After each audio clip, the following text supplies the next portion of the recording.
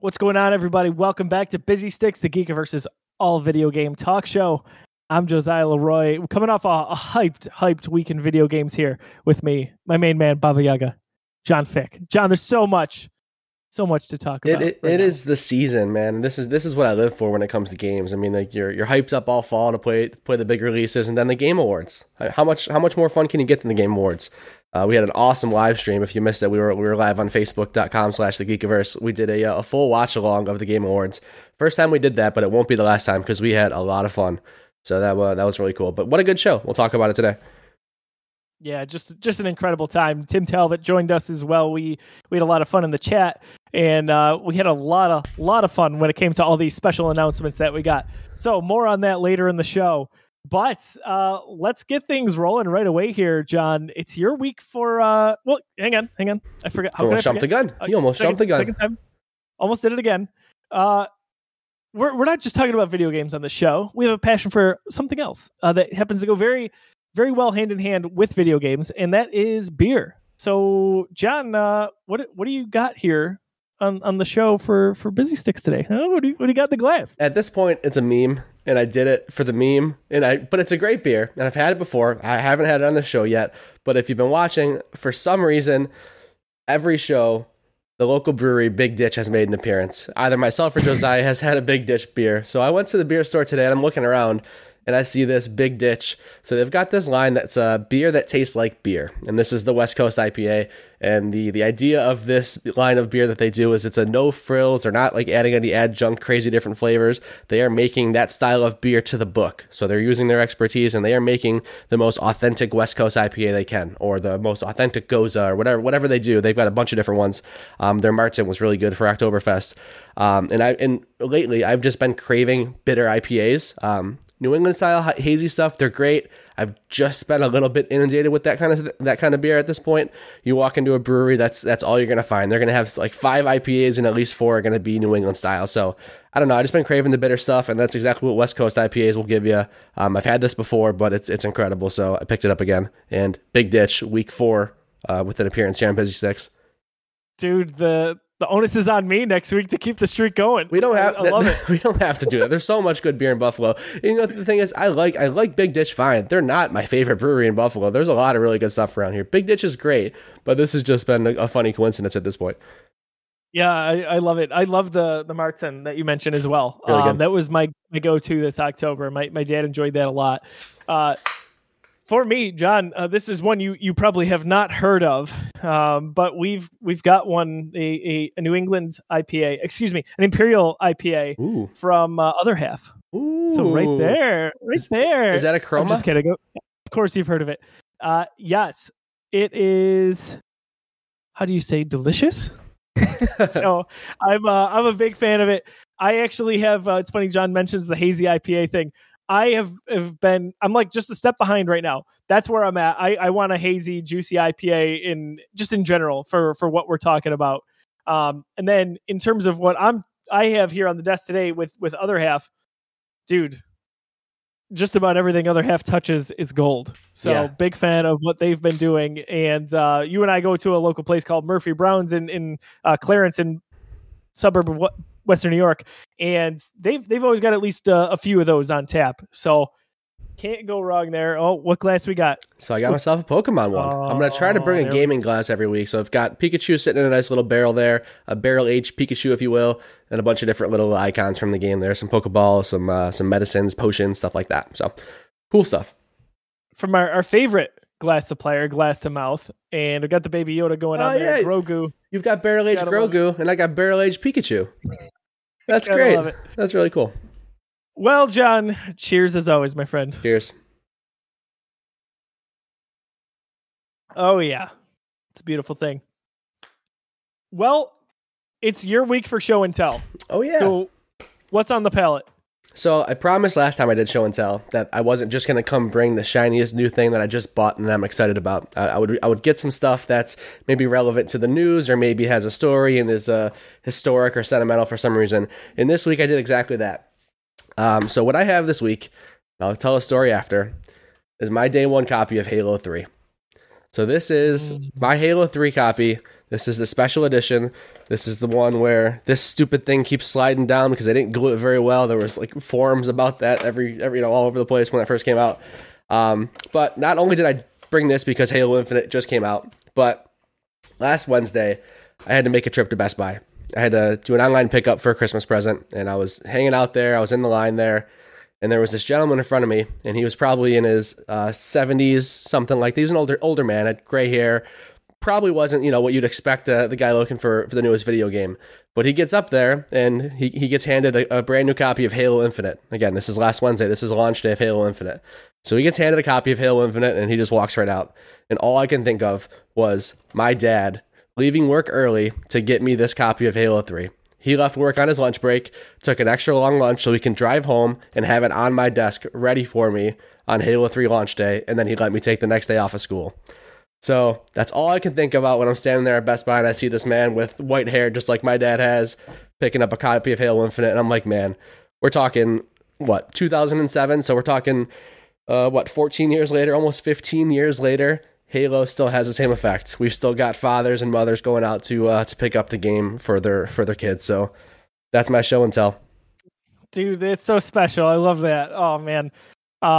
What a dad, to take the time to do that, knowing how special it was to you. And then oh my gosh, skipping school. That was the thing when any Halo came out, right? Right. Yeah, that's awesome, dude. And my dad too, special shout out. I can't even tell you how many hours together we put into Halo 3 multiplayer together, sitting on the couch together. That would have been college time for me. I'd get home from school and we would play long into the night, just over and over and over. And it never got old, man. That's never awesome. got old. It's very different. Like that's where we're right. So with my dad, so he couldn't be less interested in video games. And even as like a hobby of mine, not something he's generally showed interest in, but for some reason it's always been Halo. He's always realized how big of a deal Halo was to me, and even at my brother back in the day when he was into video games. I can remember almost the same story as Halo 2. Halo 2 comes out. I think it was also a Wednesday night. We had religion class after school on Wednesday at IOP back in our hood. So we had religion class, and we thought we were going to have to wait till the next day to get our copies of Halo because it was, we just got home from religion. It's late at night, and we both had 2 copies of Halo 2 sitting right there ready for us to go. So for some reason, my dad's always just had like a soft spot for Halo because he just realizes how much it means to me. Dude, that's awesome. Yeah, that's a great story. In terms of how I think Halo is nostalgic for a lot of people, I felt, and we're going to talk about it because we're going to have a special episode of Busy Sticks if John ever finishes Halo Infinite. Oh, come on. I'm finally on this side of the stick. And I know. It's always so good. It's always you. Well, let me have this. You got it. It's all you. No, I'm only kidding. We'll talk about it. But there's a nostalgia with Halo that, with Infinite specifically, there are elements of how I felt about The Force Awakens with Star Wars and how it dove back in and it took a lot of what I loved and had a lot of freshness in terms of quality, and it just brought it all together. And at the end of the Infinite campaign, I was clapping. I was just like, oh my gosh, I don't know what to do right now. It was just awesome. So more on Halo later. Also in the coming days or weeks, we're going to talk about it in a special one-off episode. I don't want to step on your toes with show and tell, but this is as fresh and shiny as it's going to get for me. I've got it, baby. I get right there. It's got the Switch OLED. Look at that. Switch OLED. I have not played it yet, but I've downloaded. I started my download. I had Metroid Dread going, and then the Zelda remake that we got over the summer. So can't wait to actually sit down and play it. I don't have to threaten that. Anytime John's over, he doesn't have to worry about keeping it in his sight or leaving it accidentally, anything like that. I've got my own Switch OLED. In part, again, thanks to John, by the way, who sent me the text that one was available. Yeah. I'm pretty sure I had that ordered within about 10 seconds. That was impressive. That was very impressive. And if you would have waited another 10 seconds, I would have just bought it for you, and we would have figured it out. So I'm glad he got back to me quickly. I couldn't believe how the timing of that worked out. That's good. But it was awesome, man. So moving on to our next segment. Again, whether you're listening in podcast form on podcast services around the globe or watching at youtube.com/thegeekiverse, we really appreciate you tuning in. What's in your system, John? As if there's a question, but I still want to ask, what's in your system? What are you playing? Yeah, so we're gonna keep talking about Halo. I know you finished it, but I haven't had this weekend. I was very busy. I had no time to play this weekend. But after work today, I was able to get in a good amount of time.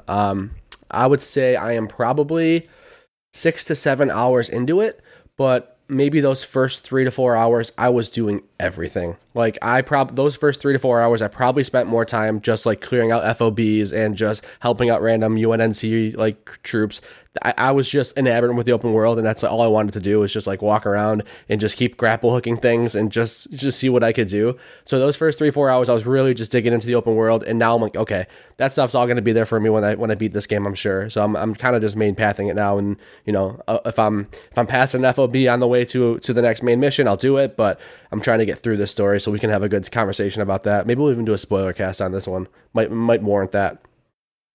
I think so. There's a lot to get to, which we'll save for that. But John, I was kind of in a similar boat when I started. I was doing everything in sight from a side mission standpoint or activity standpoint, and then there was a certain point where I was like, I gotta go. I just gotta play this thing. Like I can't wait any longer. And the other stuff I'll get to. And I plan to go back and. I mean, you can't really 100% this, so to say, but I want to just clean up the map, get everything that I possibly can. Yeah, I'm loving it. I mean, I've got really nothing even to say that would be spoilerly because I really haven't hit the heart of the story yet. But I'm really loving the relationship with Chief and the weapon and the Marine on the ship. Like everything just feels so good. I mean, it's like, man, coming from Halo 5 where I just couldn't care less about that story and it was just such a slog to get through, this really feels special. The writing, it just feels like the original Halo trilogy. Like I'm Chief and like I care about what's going on.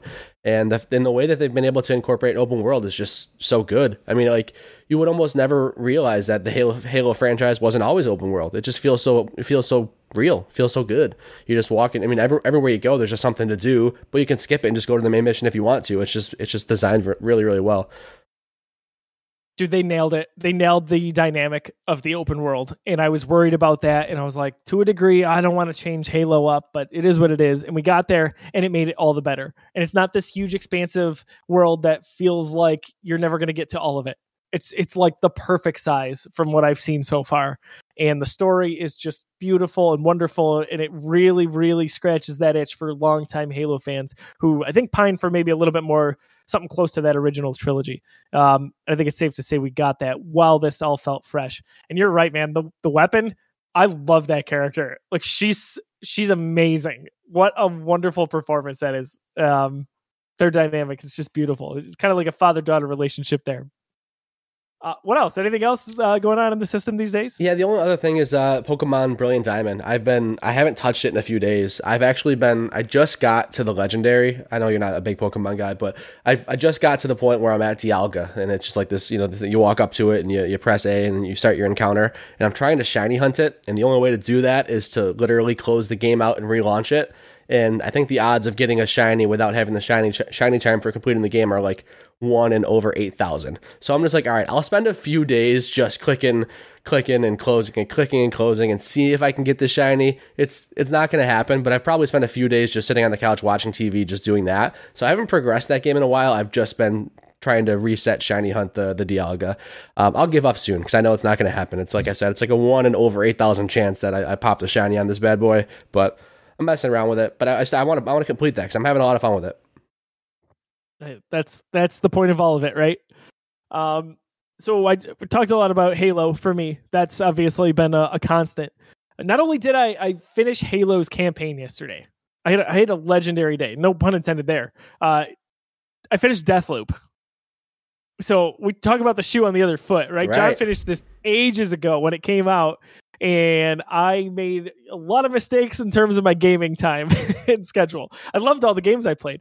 It's just unfortunately fell down the priority list pretty quickly when Guardians of the Galaxy came out. So finally made myself sit down, get back to it, hit those final few runs. And man, oh my gosh, that final run is exhilarating. What a special game. So well designed. It's so different. There's nothing like it, man. There's nothing like it. So cool. And it's not your run-of-the-mill time loop game where you got to really figure out and be on the ball. It's not your run of the loop time loop game. I've said loop a lot there for a game called Deathloop. And it's not your run of the mill Bethesda game or your run of the mill arcane game. If you have any kind of preconceived notions about any of those three things, throw them out the window. This game is awesome, dude. This game's for everybody who likes action games, first person shooters, any of that. Like, this game's for everybody. I don't really like time loop games. I don't really like Bethesda games, and I don't really like arcane games. Like, I couldn't get into the Dishonored stuff. We talked about that a little bit. Deathloop is really, really different and really cool. I recommend everyone checks it out, especially if you can find it on a good holiday price. People are going to think I'm crazy for saying this. So I'm going to say it and then I'll explain. I think it's Bethesda's best game ever. I think it's as close to perfect as it can be. It is truly remarkable. And if you want a fresh experience, there's nothing like it out there. Like we said, you could say, hey, there's Fallout, there's Elder Scrolls. Some people would say the Wolfenstein games. Dude, this is it for me. Like, it's so well done. And that's maybe something we even need to, I know we're past, gosh, this game came out in September, but I have a lot to say about it. So maybe we'll set aside time to talk about that on another episode too. But can't recommend it enough. It's on sale right now in numerous retailers. Go get it. Yeah, it was as cheap as $30, I think, during like the Black Friday, Cyber Monday rush. So if you can find that pop back up again, I mean, jump on that. That game is so worth it. Yeah, 100%. That's a game I might want to go back and platinum. We'll see. Yeah, I've been thinking about it. I'm like, all right, when I find a lull here, what's the game I want to kind of dive back into? That's the one that keeps popping up in my brain there. Yeah, I feel like that's where I'm going to get to. Nothing else in the system at the moment. It kind of feels freeing. I'm going to bide my time until Life is Strange just in a few weeks here. Oh, nice. And then we've got, at least I have, It Takes Two downloaded and ready to go. So I do John as well. All right. John and I are going to dive into that one very shortly too. John, we did have some really good news today before we get into the Game Awards. If you are a fan of buying any sort of merchandise just in general when it comes to PlayStation, we've got a lot on the horizon here just a few weeks away come January. We are finally getting the color panels that you can customize your PlayStation 5 with, as well as a handful of new controllers that match those colors, in addition to what's already on the market. We've got a nice blue, we've got a pink, and then for me, the one I've been waiting for, the one I almost wanted to go and customize myself, a purple controller. Purple and orange. As you can see, if you're watching the video, over my shoulder there, I've got the orange and purple Switch Joy-Cons. That's it for me. I cannot wait to get my hands on that. I ordered one today from PlayStation Direct. Awesome. So, are you going to get the shells as well? Are you going to take the plunge and make your PlayStation match the controller? I'm going to wait for now. You brought up a really good point today in our group chat that you wanted to see what your entertainment system will kind of look like when that time comes with the colors and what the existing white looks like. I love how mine looks. I'm going to keep it for now. Maybe change it up in the future. I got to say, I really like how the black looks. Oh, it's clean. There's something about it. It's clean. Yeah, very clean. Yeah, it looks really good with the white. Anything jumping out off the page at you in terms of the colors? You plan on getting the panel down the road, a controller? I'm so torn because I did already buy a second DualSense. I have the black one, the midnight black one, and I love it. But that blue is just perfect for me. Just much like you in that purple, that is like my ideal blue. Like, I mean, here's my trusty PlayStation Vita. It's close to that, but it's a little bit lighter than this. I just think it's so clean. I would take that DualSense and those panels in a heartbeat. I just don't know if it's worth me dropping that kind of money for it. I will say this is something that, even though the panels made a lot of sense, I never saw PlayStation doing this, or I didn't think they would do it for a long time. I mean, we're at year one here, and they're already offering those. I don't know, just knowing the company that PlayStation has been, and they've been very like Apple about things, like, all right, this is our experience, you're going to have our experience, and like, you know, that's what it is. It's a walled garden, if you will. I didn't expect them to even come out with different DualSense colors or have those panels, so I'm so glad they did. I'm with you on the DualSense. Like, this is really early in a generation to get all those colors. For them, yeah. Even for what we had with the black and the crimson red. Whatever. Yes. That was surprising to me, but I like it. I love it. You know, why not? And the PS5s are in short supply these days. At least you can throw some accessories out there, right? Might as well rack it up while you can. Right. I think the price is good too. $55 for those panels. Like, I didn't even joke to you. I said to you, like, they're probably gonna be $100. Like that seems like a PlayStation price tag to put on two pieces of plastic there. But even like D-Brand, a very popular like customization skin website, they sell those panels too, and those are $60. So PlayStation even undercut them. I guess that makes sense because they kind of have to acquire the white ones and customize them, I think. But whatever, not a bad price. Yeah, definitely reasonable, I would say. In terms of the Game Awards, we're going to go through some of our favorite moments for the show. There was so much to like throughout the 3 hours. Keely did a wonderful job. Again, we had some wonderful special guests. Of course, it feels like the awards now take a back seat to the show with all the announcements we've been getting in the past few years. But Yumi and Tim had a genuinely great time, I think, watching this together, having the live stream on Facebook. If you watched at facebook.com/thegeekiverse, we really appreciate that. But we're not going to go through everything here. We're not going to recap the whole show. We're going to kind of pick and choose some bullet points to go through and give our analysis on them. And I think that's about it. But I want to start with, we had a few predictions before the show. I'm a little bit surprised that we didn't get John's. So John, you mentioned the long talked about and rumored BioShock, whatever that looks like. Felt like this was the time, right? It was 2017, I want to say, that kind of started picking up some steam. Right. Felt like we were going to finally get that. We didn't. Yeah. So there was a leak that came out the last couple of weeks that leaked the title, and again I keep forgetting that title, but they did say a Q1 2022 or a spring 2022 reveal. So if that leak is true, I guess we really had no reason to expect it, just because that leak is pretty detailed. So we're thinking it holds some weight.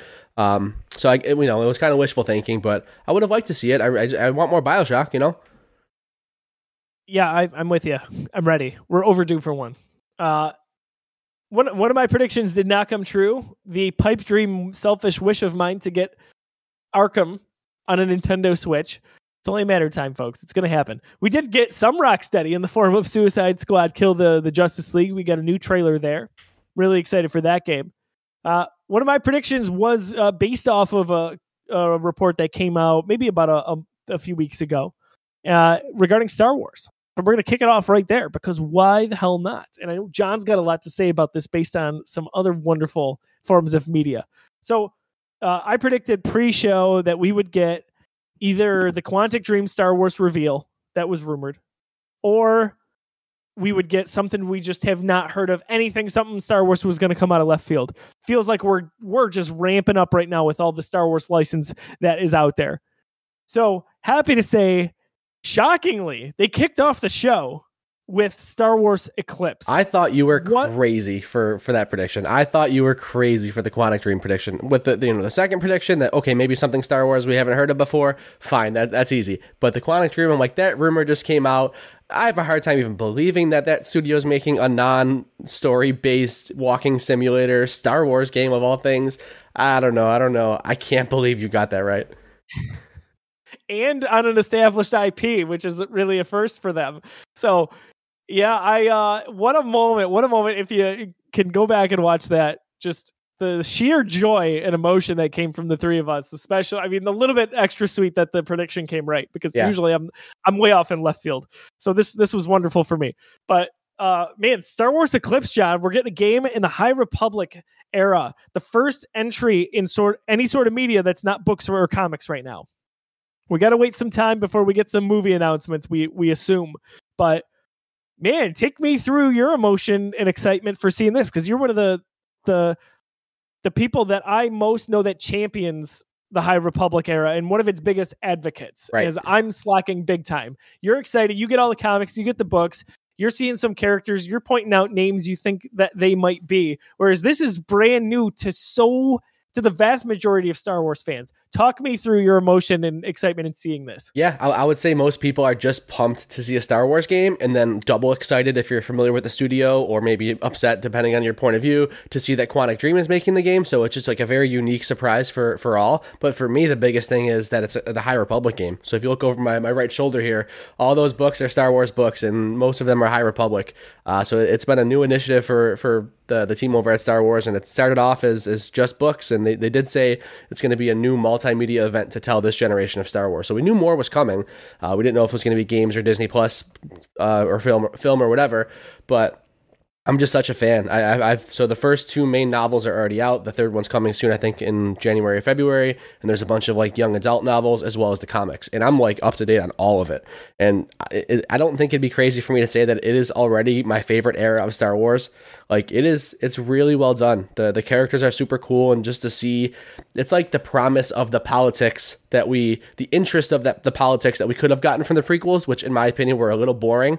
All that stuff's awesome with a fully thriving Jedi Council, and just the being protectors of the galaxy and expanding out to the Outer Rim. The High Republic rules. So the fact that we're getting a game, it's just too good to be true. I can't wait. I'm so excited, dude. I'm so excited. I've talked about this on the show. I mean, my gosh, everyone knows that you could put Star Wars on anything and I would be like, I need that. I want to go see it. I want to go play it. But I've talked about getting excited for things that John gets excited for because that passion is contagious. So for him to really be this excited about something in the High Republic, that's all I need to know. I'm good to go. Like I'm going to go finish that book eventually. Yes, you have to. We have to talk about that. But you have two books to finish because the main story is really, really good. Like so we're in like phase 1 of the High Republic, but the first phase was split into 3 like mini phases, right? So we've got 3 big novels, and it really does feel like the story is like grand enough to, beat wise to compare to like a trilogy of the Star Wars films. It is that impactful and that good. What I'll say that I hope for is I hope that not that it's necessarily a retelling of these books, but I hope that the main characters from these books are incorporated. I'm not saying that we need people to read these books before they play the game. Obviously, that's not the point. We want to introduce people to this era in multiple different ways. I just love these characters so much, so I really hope that they use what they've already established here. I echo that sentiment. And if you look at the trailer, which by the way, what a reveal, because you didn't know it was Star Wars right away, right? There was some time, at least I would say half a minute into it before we were getting any sort of, oh my gosh, this is happening. For sure. And of course, you see the lightsaber at some point. Now, when you rewatch that trailer, the music is more obvious, but we were talking to each other and stuff like that. So like the music would have given it away for us, I think, a few seconds earlier if we had been watching kind of like, in a different environment. But still, they got that guy drumming away. We have no idea. Is this Mass Effect? What is this? What's going on here? It's Avatar. Yeah. Drax the Destroyer, the video game. Like, right. Who knows what's going on there? You guys looking like Voldemort a little bit. Yeah, exactly. There's so much going on. Look at all the different aspects of that trailer, right? Like it echoes the High Republic book from what I've read so far. There's so many different grounds to touch upon, so many different story arcs within the overall arc. Like, oh my gosh. And honestly, so like you said, there's some people out there who are going to roll their eyes or not be totally happy that Quantic Dream is doing this. I am a fan of the IPs that Quantic Dream has put out there and done so far, whether that's a Heavy Rain or Beyond Two Souls, Detroit Become Human. I mean, my goodness, I went all the way back with, what is the game? It was a 2000, Indigo Prophecy 2005. They re-released it for PS4, limited run games. So I've played a lot of their catalog. I like the slower pacing, the more thoughtful story. And I'm excited to see that in a Star Wars game. However, they're touting it as an adventure game. So there's going to be more action. There's going to be that Quantic Dream narrative. And of course, like you see in a game like Heavy Rain, there's numerous characters that you're going to, it sounds like, be a part of or at least take the reins of. So all of that mixed in just makes this, I mean, I couldn't be more excited for this to get here, whenever that is. I'm a little worried with it being Quantic Dream. I do hope that there's a combat system, and I hope that they do it well. I mean, it's a Star Wars game. You want to be able to have fun lightsaber battles, and you want to use, force powers, and, maybe you want to fly a ship or two. So hopefully it's not just kind of like the on-rails experience that we're used to from a Quantic Dream game, just kind of like your quick time events. Again, we've got a little indication that it's not that, but how well can this studio pull that off? Because they haven't really done it before. So a bit skeptical, but I mean, like, overall excited. Even if the game is, not too fun to play, at least it's going to be a good story. Yeah, I couldn't agree more there. I think that's the big thing. As I'm thinking about it, there's, to my knowledge, unless I'm missing something, that's 5 Star Wars games in development. We've got Eclipse from Quantic Dream, which we don't have an ETA on. It's going to be a while, I think. We've got the Ubisoft title. We have the sequel to Jedi Fallen Order from Respawn. we have the KOTOR remake, which, oh my gosh, just goosebumps even thinking about it. And then we've got Lego Star Wars, if that ever comes out, which seems like it's the most finished of the games. Isn't there a Switch exclusive like bounty hunter game that's also in development? Am I making that up? There is. I didn't include that. It's Switch and mobile, called Hunters. Got it. Okay, so I didn't know it was mobile too. Now I understand why I didn't include that. Yeah, so you could argue that there's 6 there. That's going to come out soon. I don't know when that is, but they just revealed the characters that you can play. It's kind of like an arena shooter from what I understand, and they're not based on existing characters. Like there's a little bit of a goofiness to it. Like you can play as a Jawa, but it's really 2 Jawas standing on one another because they're too short. Got it. So you run around shooting people like that. Okay. It's free to play. I'm going to play it on my Switch as soon as it comes out so I can check it out. But anyway, that's incredible. 5 like really big budget Star Wars games on the way. This reminds me very much of the early 2000s when you couldn't keep up. There was a new Star Wars game every 10 minutes, it felt like. Right. And you got some good studios involved. That's the big thing. We talked a little bit about it during our live stream of the Game Awards. Like that's what's fun about this. It's no longer just your EA deal. You know what I mean? That like obviously they put out what they put out and they canceled what they canceled and it didn't work. I think you got some fun stuff out of it, but I think most people will agree that deal didn't work out for either party, right? It's just cool to see the fruits of that. That ambition, that new initiative for them to just say, okay, we're taking this franchise. Star Wars isn't going anywhere. We can't just let it sit here and die. We have to do something with it. So they're giving it to these well-established studios and they're, letting them do some different stuff with the games. Like Fallen Order, very, very different take on a Star Wars game. Very, very methodical combat and a story that was something I didn't expect to see in a Star Wars game anytime soon. So I'm excited. It is a failure on really both parties, EA and Lucasfilm, to not capitalize on the intense excitement surrounding The Force Awakens. And then even a few years later, tell me or argue what you will about what you thought about the movie, but The Last Jedi, they had that level of excitement as well. Right. To not be able to get some games, I mean, they got 2 games out, both Battlefront games. So it is what it is. But to not be able to have anything like this was a missed opportunity. Now, in the new branding and kind of the loophole, if you will, of Lucasfilm games, we're going to hopefully get some really, really good stuff here. And like we said, some really, really big studios known for their quality work. Right. The future is very bright there. So, yeah, there was some fun stuff at the Game Awards, but I think it's going to be a tough argument to make that wasn't the biggest announcement of the night. That was crazy, man. And they kicked it off. They kicked off and the night with that. And that was almost a misstep because we're like, okay, if they kicked it off with this, what's the one more thing? What are they finishing with? Like, it almost would have been better for them to maybe save that for the end. But there was still a lot of other good stuff, which we're going to get to. I love that they did that because it was different, if nothing else. Right. Because typically that's your lead off or your leave off, I should say. To do that, and there was some interesting announcements after that really had us hyped still, which is saying a lot. And if anything, it was a really good strategy too, because it got us excited. And we're sticking around going, oh my gosh, what's next? And I guess that's kind of easy to say because, that's what you always expect, the biggest thing at the end. But for the Game Awards, a show that is 2 hours long and has a pinnacle, it has a climax. Game of the year is supposed to be kind of the point of the end of the show. So those two things considered, I guess it does make sense to kind of lead off with your biggest announcement if it's not a winner. So yeah, Jeff knows what he's doing. Yeah, kudos. Also, real quick, if I could, before we get into the other stuff, we all agreed it was a nice way to kick off the show with Jeff saying, hey, we're not going to tolerate any of the crap that's going on out there.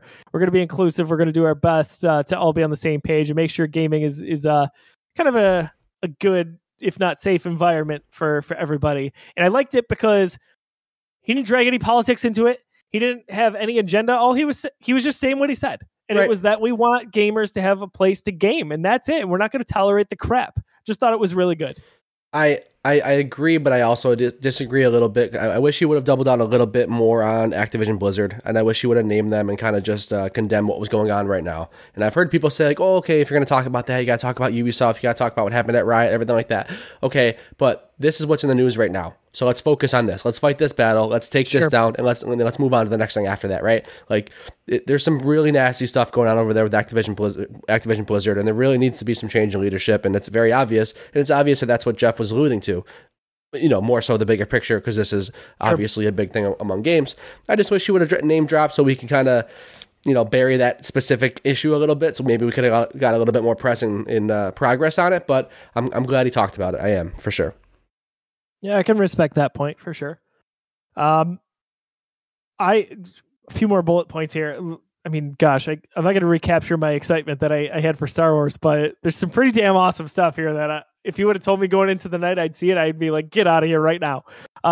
Wonder Woman. We're getting a Wonder Woman game, which I thought that was my bet all these years that Rocksteady was going to be working on a Wonder Woman game. A lot of people said Superman. I was like, I think it's I think it's Wonder Woman. Well, I was wrong. But anyway, Monolith known for the Shadow of Mordor series and their wonderful, wonderful Nemesis system, which it sounds like we're going to get a little bit of in this game. We don't really know anything about it. We just got a very brief tease.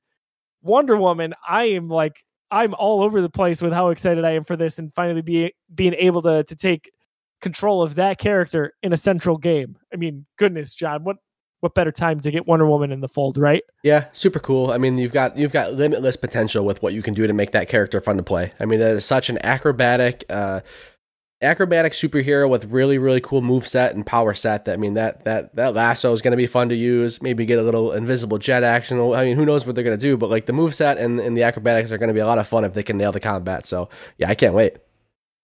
Yeah, I'm very excited about that, and I'm a big fan of those Shadow of Mordor games.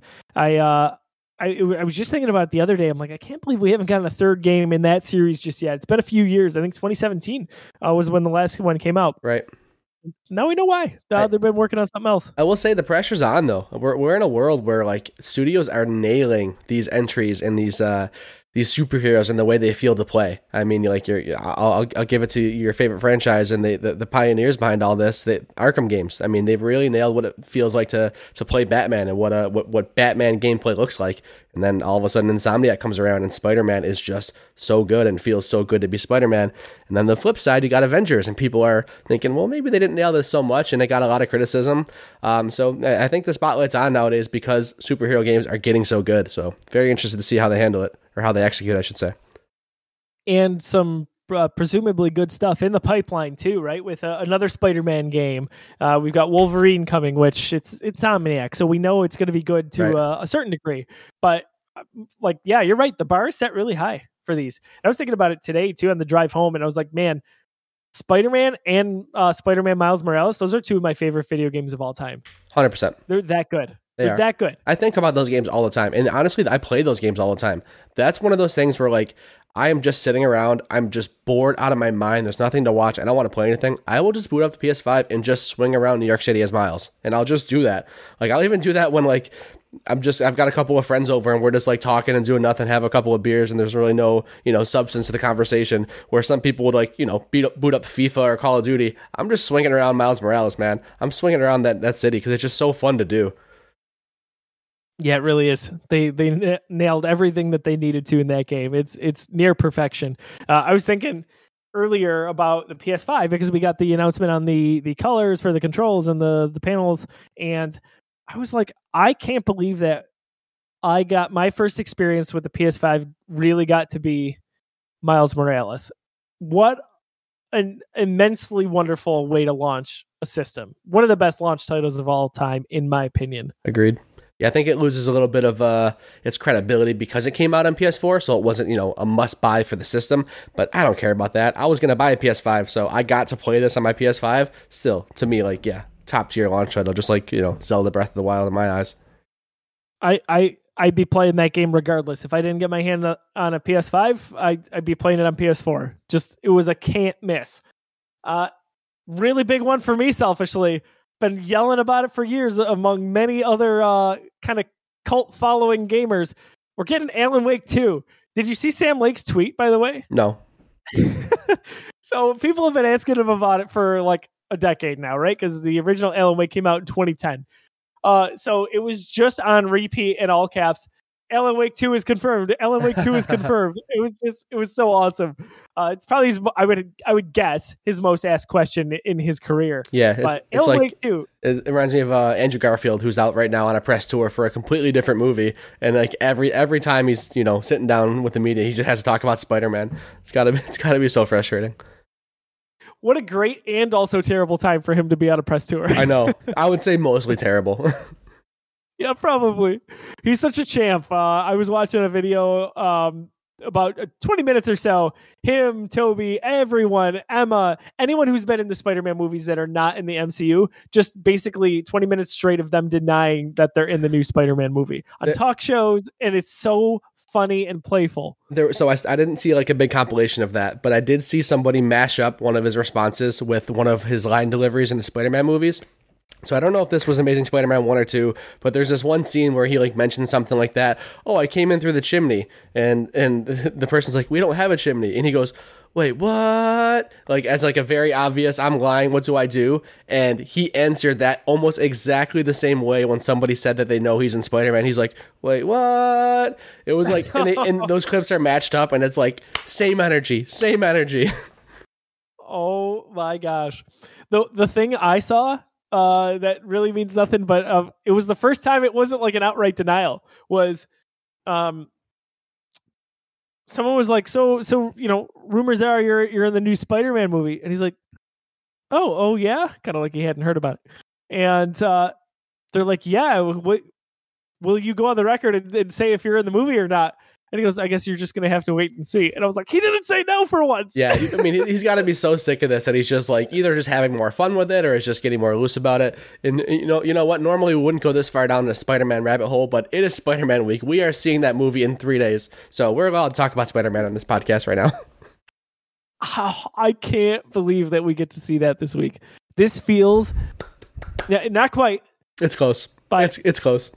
It's in the conversation with how I felt getting into Infinity War and Endgame, where I'm like, oh my gosh, I feel the butterflies. Close. I can't wait. Like I'm going to be amped up that Thursday night. We got a few nights to go here. Woo. All right. Back to video games. Back off of our soapbox here for Spider-Man. Alan Wake 2. We're getting a little bit of a different game, according to Sam Lake, the creative director. We're getting a little bit more into the horror elements of things. Yeah, survival horror. That's psychological, right? So that interested me because I never played Alan Wake, and I didn't really have a plan to go back and do so, and I still might not because nowadays we're in a realm where people are rebooting these games so many years after, right? So we see this all the time. Where like, all right, the second version or the third version of this game is out a decade later plus, so they're kind of like spiritual reboots in a sense. So for some reason, I have a feeling that I'm going to be able to play Alan Wake 2 without having to worry about the first one. So I'm excited about it. I'm gonna dive in, hopefully. I'm going to, without obviously knowing what happens in Alan Wake 2, I'm going to almost definitively say you can. And I worry. So I picked up the Alan Wake remaster in October. It's one of the other reasons I didn't get the Deathloop. But I played through it and loved it. And it was nostalgic for me because I played the game when it came out on Xbox 360. And there's certain quality of life improvements there. Obviously, the textures and graphics and the lighting look really good. Some of the gameplay is a little clunky, feels definitely a little dated. I worry about someone like John diving into that and being like, I don't get it. Because you didn't play it when it came out, so that context is missing, and I don't think you'll ever see that. I could be wrong. You could pick up the game and be like, dude, this is freaking awesome. But probably not. So I'm a big believer in jumping into a sequel like this, where you got, by the time it comes out, 13 years between those releases and not worrying about the past. Like, I don't think you have to have that context. Right. I'm going to watch a YouTube video. Yeah. I'll get a story recap, you know? That's exactly it. Like, you don't have to worry about the rest of it. And it's so cinematic and story based anyway, that it probably makes sense to do that. Cool. So this game says 2023. I feel like that's not happening. I have no reason to believe that, really. However, this has been rumored to be in development for a few years now, really, since Remedy has taken things to a new level, especially with their Control kind of shared universe, if you will, between Control, Alan Wake, and whatever else is coming out. Speaking of Remedy, I'm excited to play through Crossfire X when that hits in February on Series X. Very different for them, right? I mean, I know it's not a new announcement here at the Game Awards, but I just keep thinking, like, wow, what a different experience for them. when they said that Remedy was developing that, I thought I misread it. It was like, oh, is there like another studio that just has that name? No, right. This is Remedy Entertainment. It's the flip side of how I felt when Respawn was doing Fallen Order. I'm like, Respawn, the studio that came from Call of Duty, that built Titanfall and Apex Legends, they're doing a Star Wars game? What? With like, Soulsborne light-esque, methodical combat? What do you mean? What? That makes no sense. So this is kind of the flip side of that, where like, Remedy, known for their horror survival or, their stories, I guess, for the most part, coming in and making a shooter game. It's going to be interesting.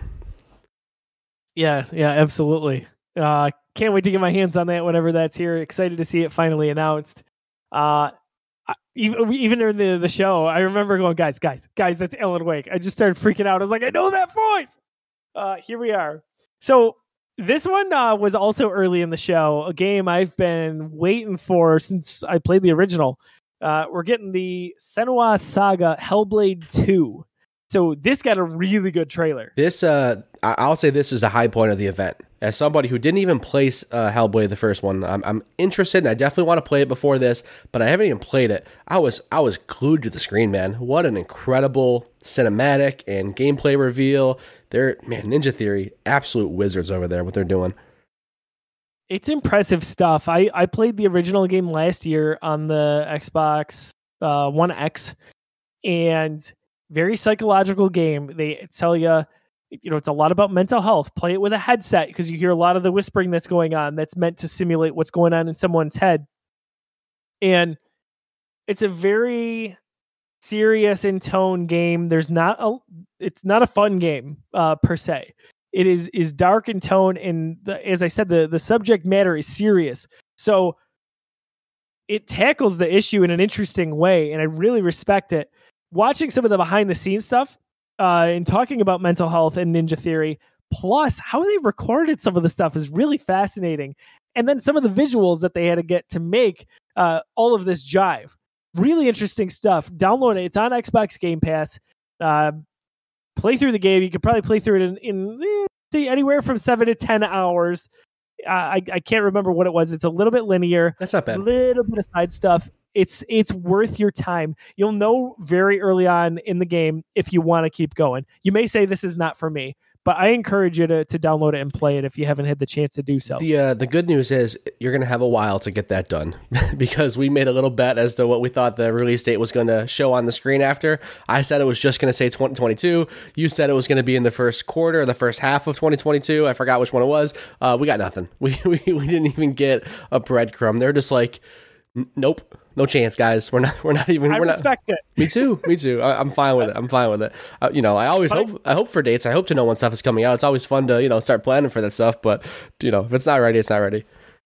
I'm the definition of like a crying baby gamer. Like I respect it, but damn it, give me something. Give me a time frame. What are you doing? I'm that person that's like, dude, show me the game as early as you possibly can. Give me the hype. I don't care. I don't care if we see the sequel to God of War at the next 3 E3s or whatever. I want to see that stuff as soon as I possibly can. Oh, Josiah dropped out. I wonder if he's gonna come back. Maybe I mentioned God of War and he just got so upset he wanted to leave for the day. He usually pops right back in. We'll see. Not back in. Oh, wait, he's back. Look at him. Look at his little logo. Funny enough, your avatar is wearing the same jacket you are right now. So it's like you never left. I know. Never mind that beard. Right. Yeah. What beard? Never seen it. That's funny. No, that was smooth. We'll keep it rolling here. I don't know. Sounds good. Yeah. I'm really surprised, by the way, that we didn't see a time frame because that was teased at E3 a few years ago, I want to say. It was, and that was like a pretty lengthy gameplay reveal too, right? Yeah, so I'm legitimately surprised that we're not. Who knows? This could all be a part of the thing. They could be like, yeah, it's coming out in a few months. Like they could play that game and be like, hey, it's coming out this fall. I'm with you there because I wonder how much Xbox Game Pass affects that. Like, do they really need a long marketing campaign to drum up the hype about their first party studios anymore, their first party games anymore? Because most of the people that are going to play that game already own it because they're already Game Pass subscribers. So like, who are you selling it to? Obviously you want to make a marketing push and get, drum up hype for the game, but like, I don't know. Do you really need to, advertise that date that far ahead? No, plus there's some heavy hitters next year, most notably Starfield in November. So they don't really have to do anything. And maybe they learned their lesson with Halo and been like, okay, we got to really backtrack here and take our time, Right. And I'm going to go on the record and say that they didn't learn their lesson with Halo, because there's no chance Starfield comes out next fall. It's not happening. You're not playing Starfield next fall. Going on the record right now, you're not playing Starfield in 2022. Sorry. Dude, oh wow, okay.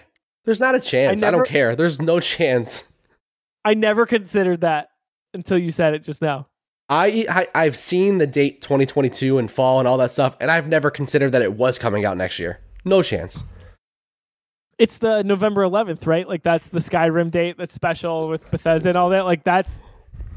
Yeah, right. With the pandemic and who knows what. Maybe they'll hit one of Skyrim's other release dates. Maybe they'll hit Skyrim Switch release date or something like that, or the Samsung fridge release date, whatever. But it's not coming out on next year for sure. Sorry, guys. I like the hot take there. The hot take of disappointment there. We'll see what happens. The Halo TV show.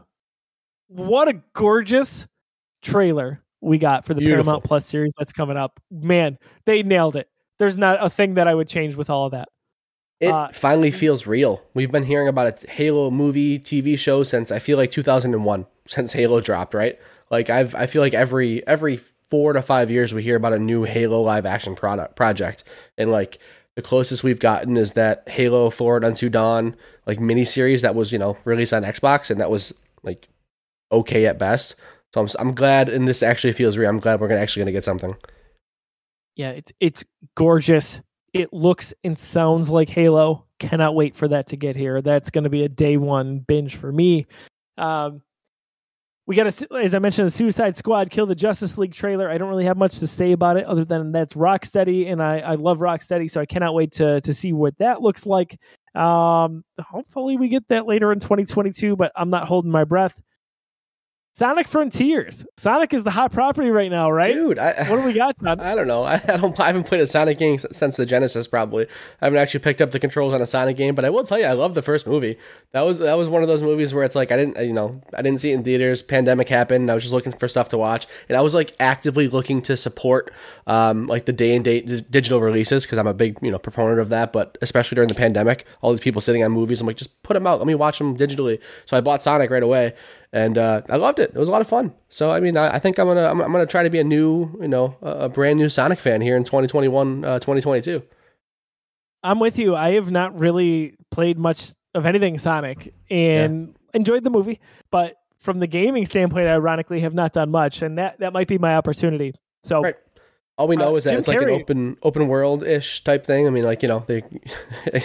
Like I'm idiot saying this again, but like Breath of the Wild inspiration, where you've got, I feel like anything with like green and blue and vastness, people are just gonna compare it to Breath of the Wild at this point. But 100%, yeah, that's how it goes for sure. But I think I'm gonna download that on my OLED, by the way, because I never finished it, so I need to go through Breath of the Wild. Oh my! Yeah, I had to take a few steps to get with you there. I'm still very like. It's one of those. I wouldn't even say it's one of those things we disagree on. I think it's just one of those things that I know if you committed to, you'd be right there with me, because Breath of the Wild is so special, and I know it would hit. Like there's a world where Josiah plays that game and he just absolutely falls in love with it. And I just want that world to collide with this one. Well, that's all I needed to hear, folks. It's good enough for me. Is that a good sales pitch? Judy, you get me, man. You get me. That's all there is to it. Yeah, so Sonic Frontiers next fall, I believe we got for a time frame on that. Jim Carrey, freaking hysterical. Yeah, it was good. I feel like they were just like, "Hey, Jim, talk about the upcoming movie," and he just went. He's like, "No, I'm good. I'm good. I'm not going to talk about the movie at all." The accent and the saying. Yeah, whatever he's talking about. His Scottish grandfather always told him to. I forget at this point. Grinder. The grinder. I don't even know, dude.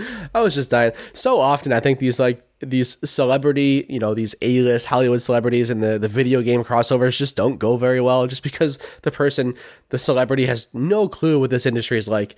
I bet Jim Carrey's the same way, but for him it works because he's just so freaking funny, man. He's off the wall hysterical. I was in tears. I'm gonna go watch it after this again. Yeah. Speaking of celebrities, Keanu seemed a little bit awkward during the whole and the Matrix thing, right? Like, it was like, all right, what's going on here? Right. That kind of made news today, which is funny to me. That it's funny that this is news, first of all, but second of all, the news is that he never played Cyberpunk, like any minute of it.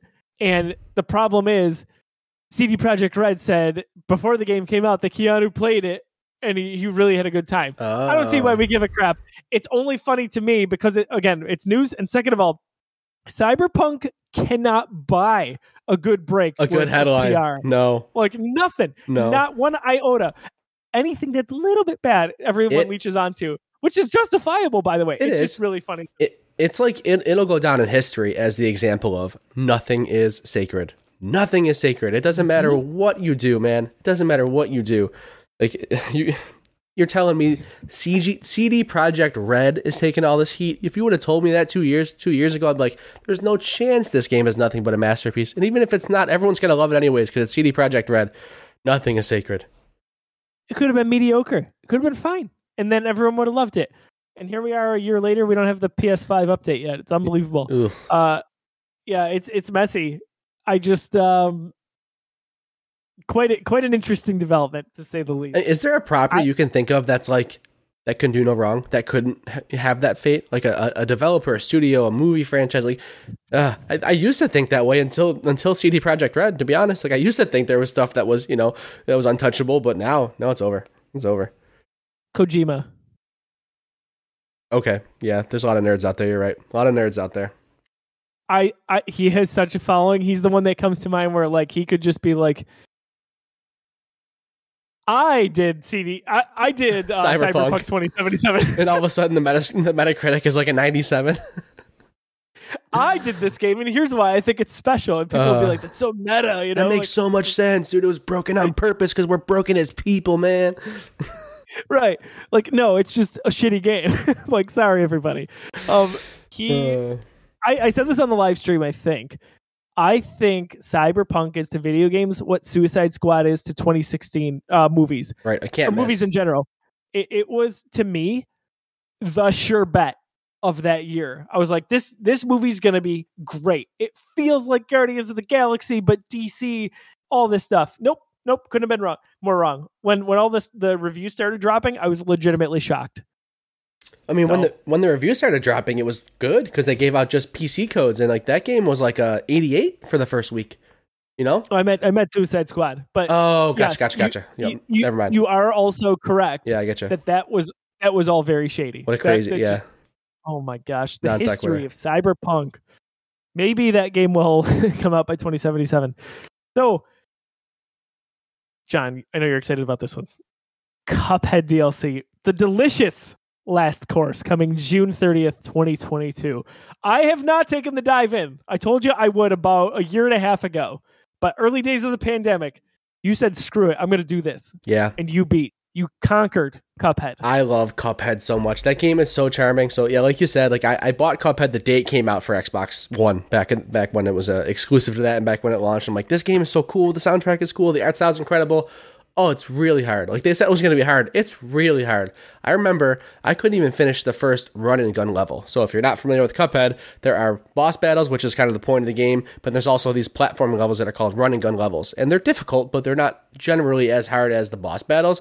I couldn't even finish the first run and gun, dude. I probably put like 40 tries into it. And I'm like, I just can't get it. I'm done. And I got frustrated and something else came out.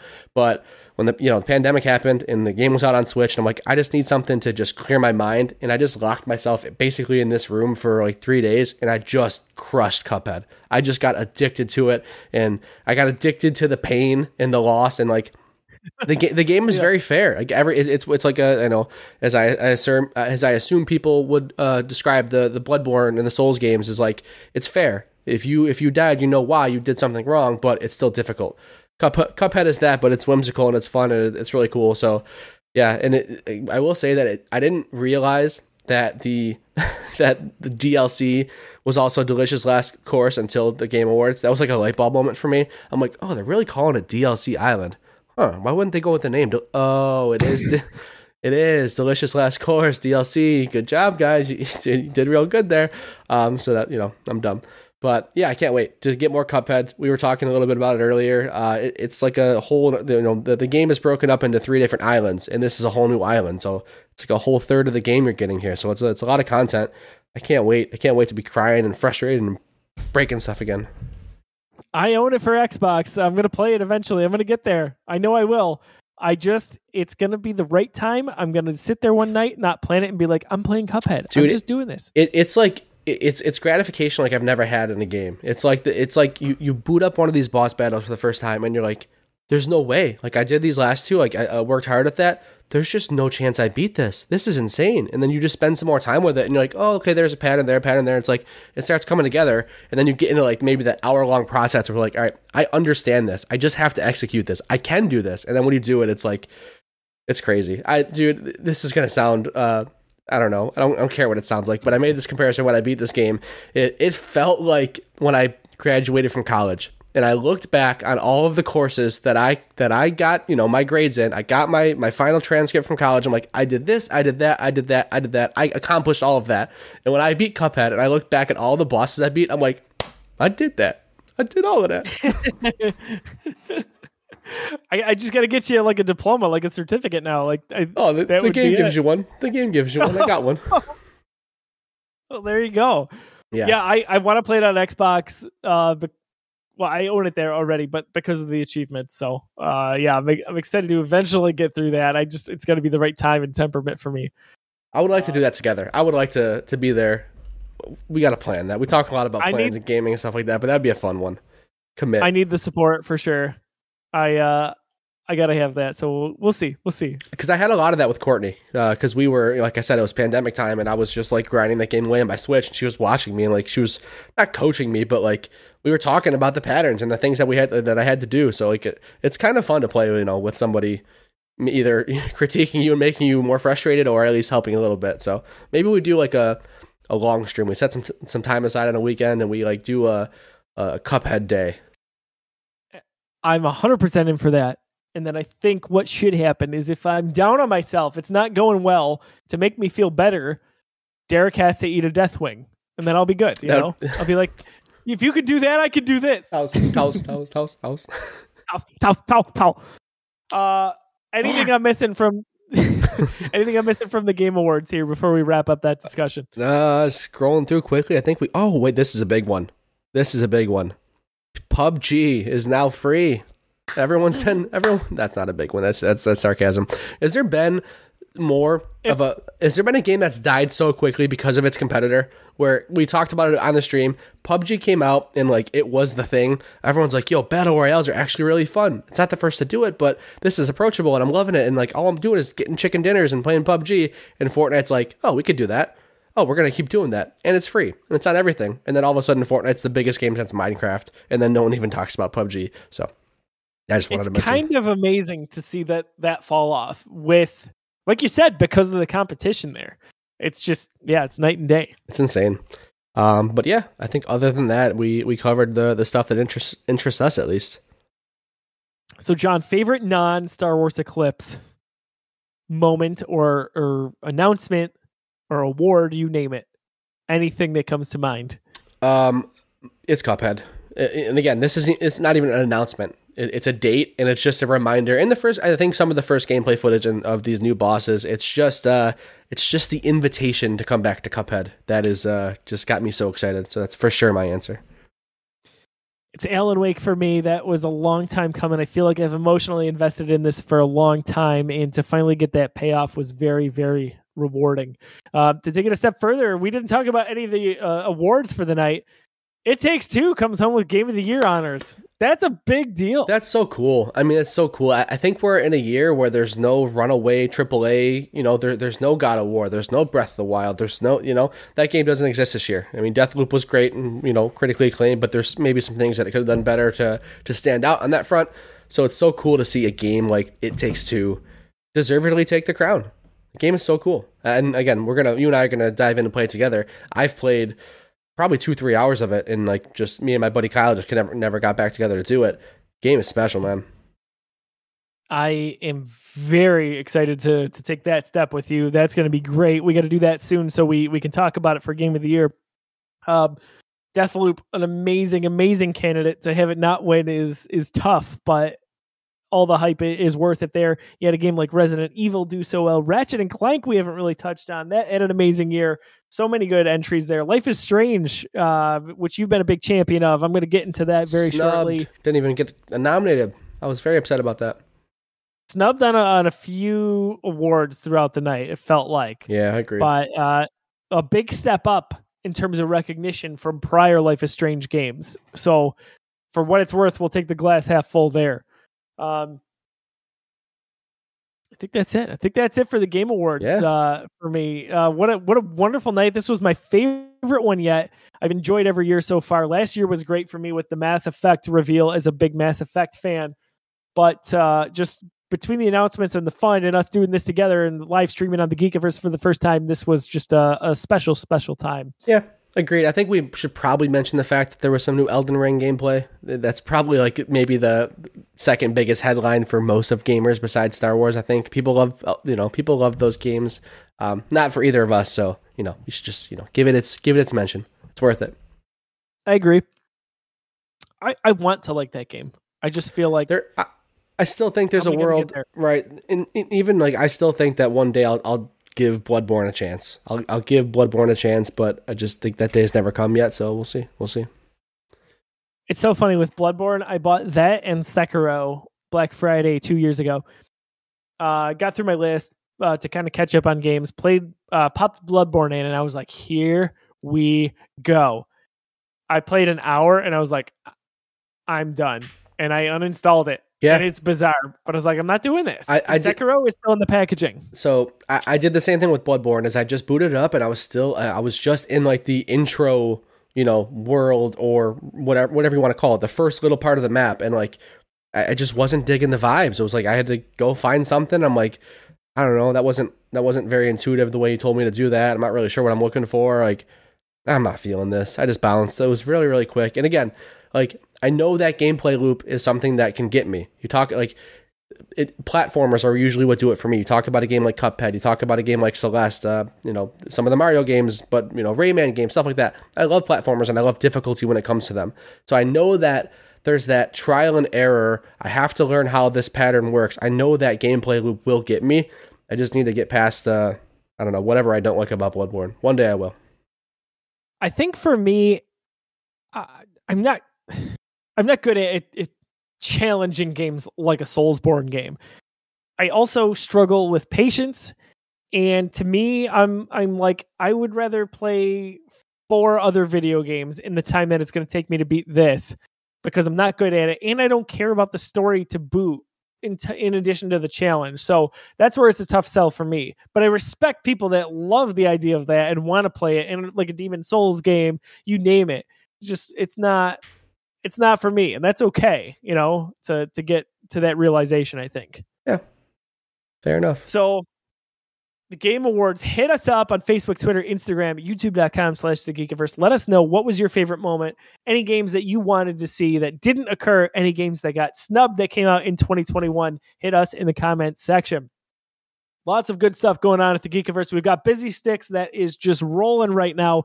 John and I are having an absolute blast talking about video games every week. Whether you'll listen on podcast services around the globe or you're watching at youtube.com/thegeekiverse, we love talking about video games, and we want you to be a part of the conversation.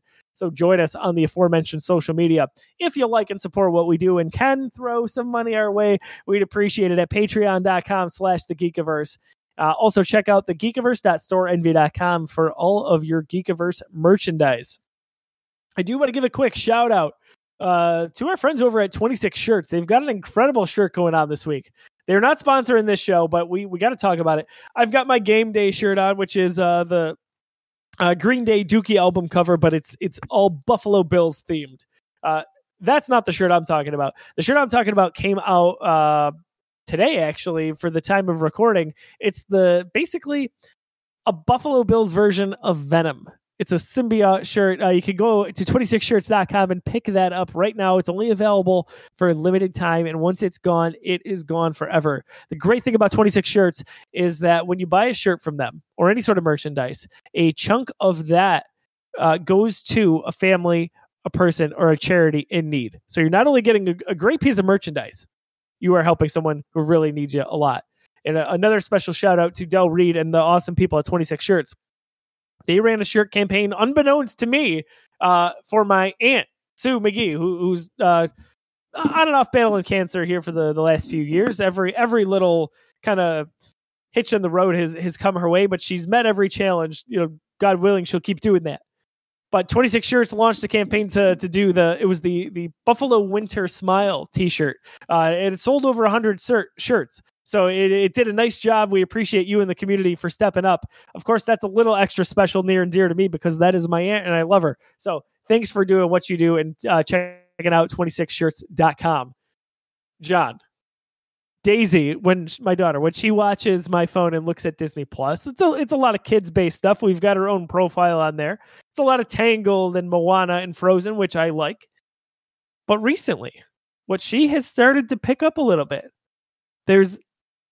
I don't remember the name of the series, but it's a kids version of Spider-Man and Friends. Oh yeah, I think it is Spider-Man and Friends. I think that's what it's called. Got it. Yeah, so I keep seeing that. It's like Spider-Man and Miles and Gwen, right? Yes. I'm tempted to press play on that bad boy. How this has gone recently, which is great with another kid on the way, because we're getting into a groove here, is mom goes to bed, as she always goes to bed way early. It is what it is. Daisy and I sit on the couch. I play Halo or whatever. Daisy watches Disney Plus on my phone.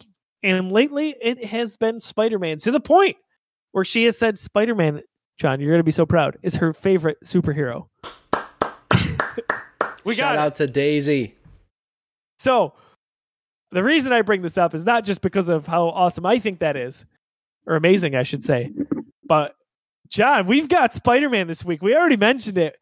3 sleeps away, my friend. We're going to be watching Spider-Man. I'm at the point where I just want to stop thinking about it, because the more I think about it, the more I don't want it to be right now. I want it to be Thursday at 7:45 Eastern time.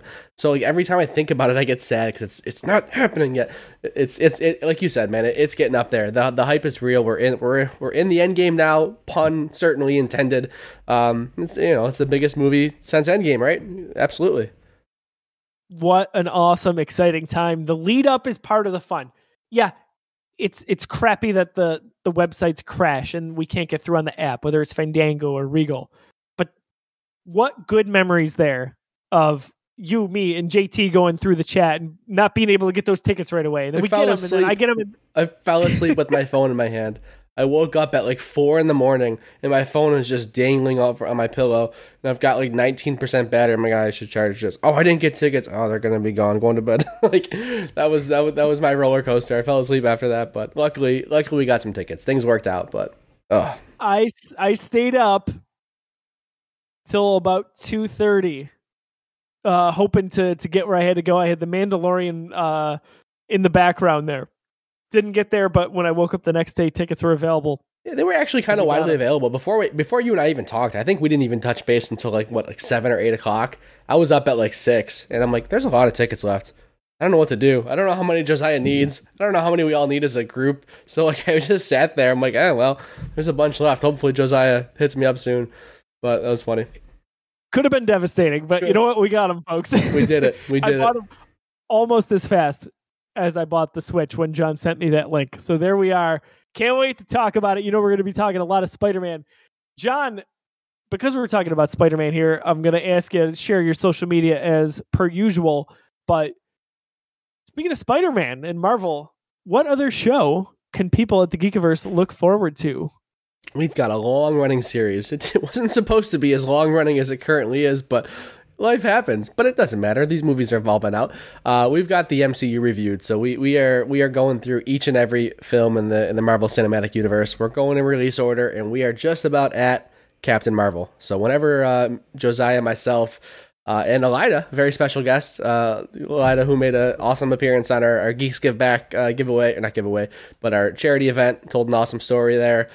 she'll be on that episode as well because she's been a great supporter of that series, and she's always fun to talk to. So we can't wait to record that. But we're getting there. We're getting there, man. We're hopefully going to plan something special for Endgame. Maybe do something in person. We haven't figured it out quite yet. Maybe a live stream, but that's kind of, even though there's a couple of films after that kind of feels like the apex where we should maybe start celebrating that series. So it's been a lot of fun. MCU Review, check it out. Absolutely. On social media, also, you can find John at Disruptoid. He is everywhere. We've got some good stuff there. You know he's going to be talking about Spider-Man, so can't wait for that. Don't talk about Spider-Man right now. Don't you dare put that evil on me. This is like part of this is part of the lead up. This, like, the song and dance and like the ninja, like, stay away from that word on social media right now, because that movie's like out other places. It's like, I think tomorrow it comes out in New Zealand, or even like tonight it might.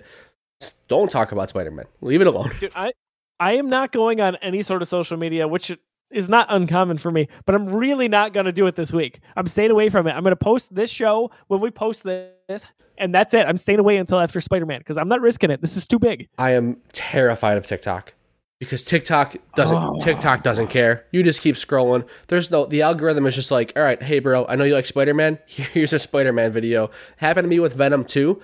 Luckily, I had no plans to see Venom Part 2, but I'm just scrolling through TikTok, and all of a sudden I see the end credit screen, or end credit scene. I'm like, okay, awesome. Good for me. I'm glad that I saw that because I wanted to, but imagine if this was No Way Home. Oh, I don't know what to do. I might have to throw my phone in the garbage, put it in the freezer or something. I don't know what to do. John, I think you got to stay away. But it's almost Tuesday. We're almost at Tuesday. Then we just got to get through Tuesday and Wednesday and most of Thursday. And then we're there. That's like 30 hours of TikTok. It's a lot of time. You got to stay away. All right. On as I said on social media, I'm at Josiah D. Leroy. If you want to friend me on Xbox or PlayStation, I am Brosiah. That's it. I am Brosiah. He is. Hit me up there. I'm not lying. Can't wait to talk MCU. Can't wait to talk more video games with you. Thanks for tuning in to this week's episode of Busy Sticks. For Baba Yaga himself, John Fick, I'm Josiah Leroy. We're going to catch you soon. Have a wonderful, wonderful night, and stay away from Spider-Man spoilers.